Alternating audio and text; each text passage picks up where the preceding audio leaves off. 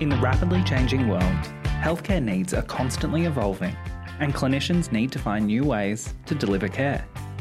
And often the best way to do that is by looking back. Without Marie Curie, there would be no pioneering improvements to medical imaging today. If Edward Jenner didn't inoculate a 13-year-old with cowpox, there wouldn't even be a space for Professor Ian Fraser's cervical cancer vaccine. Our clinicians are standing on the shoulders of those who came before them, learning, growing, and advancing. Hindsight isn't 20/20. It's our future.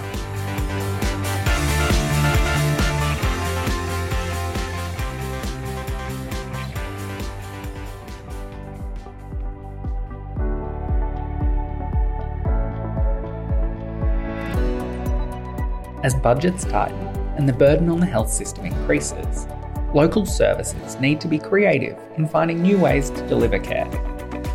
But what's the key to success in this rapidly changing environment? Improving services to meet the specific needs of their local community. Telehealth rightly became the star of 2020, but the breadth of its application is truly remarkable.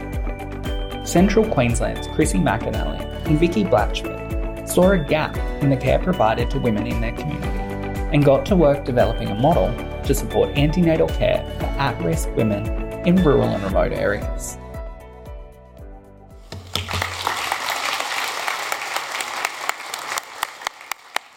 So the aim of this project was to provide equitable and accessible care for antenatal women throughout Central Queensland.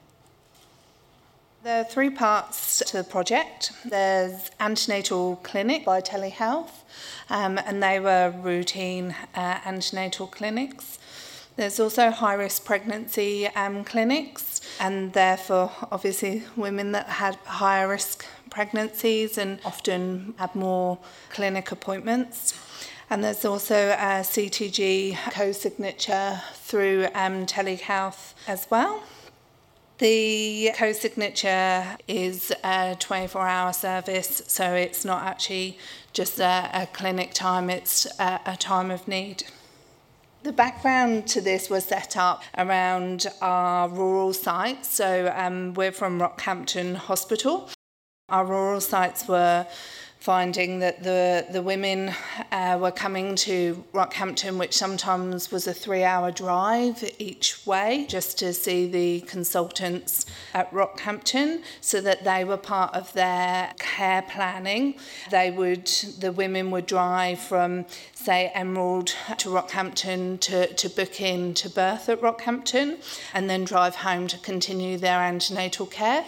So it actually just brought the hub and spoke sites together so that the women were also part of that conversation, whereas previously the rural sites would phone in and a decision would be made and the women weren't always part of that conversation.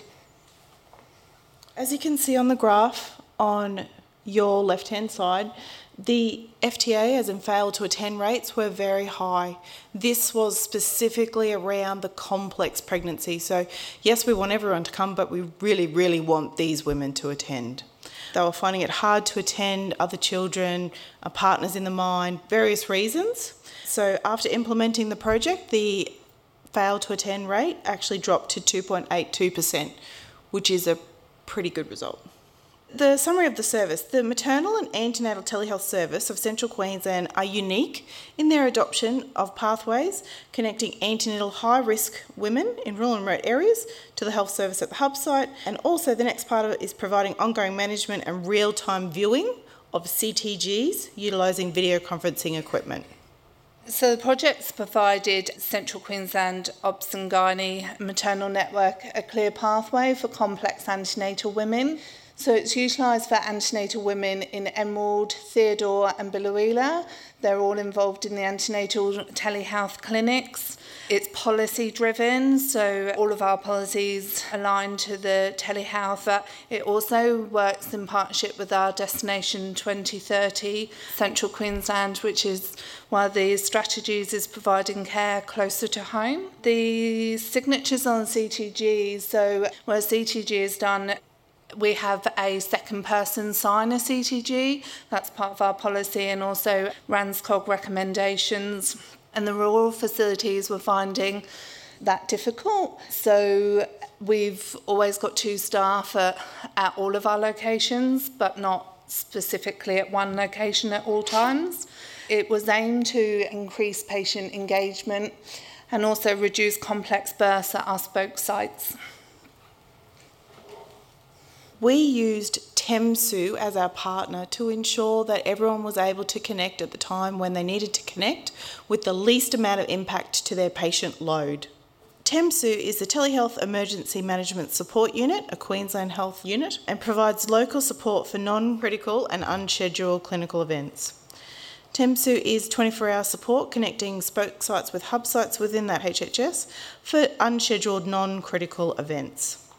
Senior trained nursing staff and sometimes midwives are on hand at TEMSU, and they actually do the connection for you. Make the phone call. Vickey needs a bit of hand. Okay, let me call Rocky for you. You go do your job. We'll get back to you. We can use a video conference unit. We can use an iPad to actually look at, or a laptop if we really need to actually view the CTG live, real time, look at the woman, fill out the paperwork, get a plan, everything's signed off. And had about 9 CTGs checked by video conference in 1819 and 1 so far in 1920. So this is plan B for us. Usually we try and use everyone that's there at the facility, and yes, there may be a medical officer and a midwife in Emerald, but it may be that there's a trauma going on and the midwife really needs a CTG checked. So leave those people do their job that they're doing and use someone else who's already awake and possibly free to check the CTG. This is the form that we've developed, which is very similar to the generic statewide form for TEMSU. This is for the CTG co-signing process. This also has an antenatal focus as well, and it's completed at both sites and then signed, and each copy is put in the file at the site, so there's a copy in both sites. Some of the things that we've used for, and some of the patient experiences, so our antenatal appointment for a lady who was pregnant with her 3rd child. She was booked for a caesarean section at Rockhampton, otherwise a low-risk pregnancy.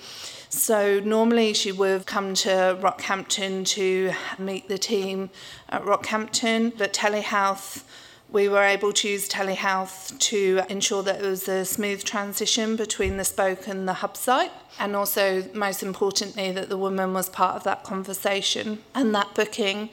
Other examples, a lady who had a previous postpartum hemorrhage and so was advised not to birth at one of the rural facilities. She would again normally have come to Rockhampton just for that antenatal appointment and to meet the team. That was all able to be done via telehealth.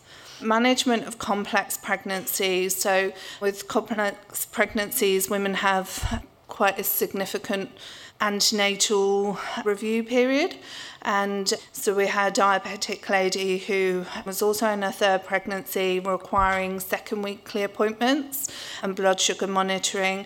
We were able to set up regular telehealth sessions that were booked in advance with her and the rural site, so that we were able to deliver discussion and have that hub and spoke model of care between the Rockhampton and the rural site. CTG co-signing, so while there's the times that that's been used, there was a young mum pregnant that had a domestic violence episode. She had to have her CTG reviewed. Unfortunately, the team at the site that she was at weren't able to do that, weren't free, so it meant calling somebody else in the middle of the night or keeping that woman in the hospital longer than was needed to have that signed off. We were able to check that at the hub site with a doctor and a midwife, which meant that that lady was able to get to a safe place a lot sooner. Obviously, this provides care closer to home, improves management of women with complex pregnancies, open lines of communication, multidisciplinary team approach, empowers staff through linkages of services, innovative thinking, financial and environmental impacts reduced because we saved over 6,000 kilometres in patients travelling up and down the district, utilising existing resources. This has been adopted by TEMSU and the QMID model, so it's available statewide, and the CTG review process is now going to be implemented across many sites of Central Queensland, including Woorabinda, our Aboriginal township.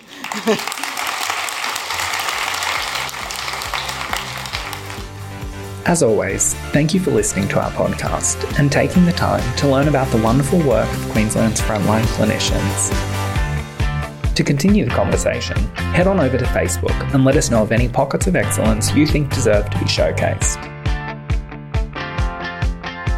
This podcast is proudly brought to you by Clinical Excellence Queensland.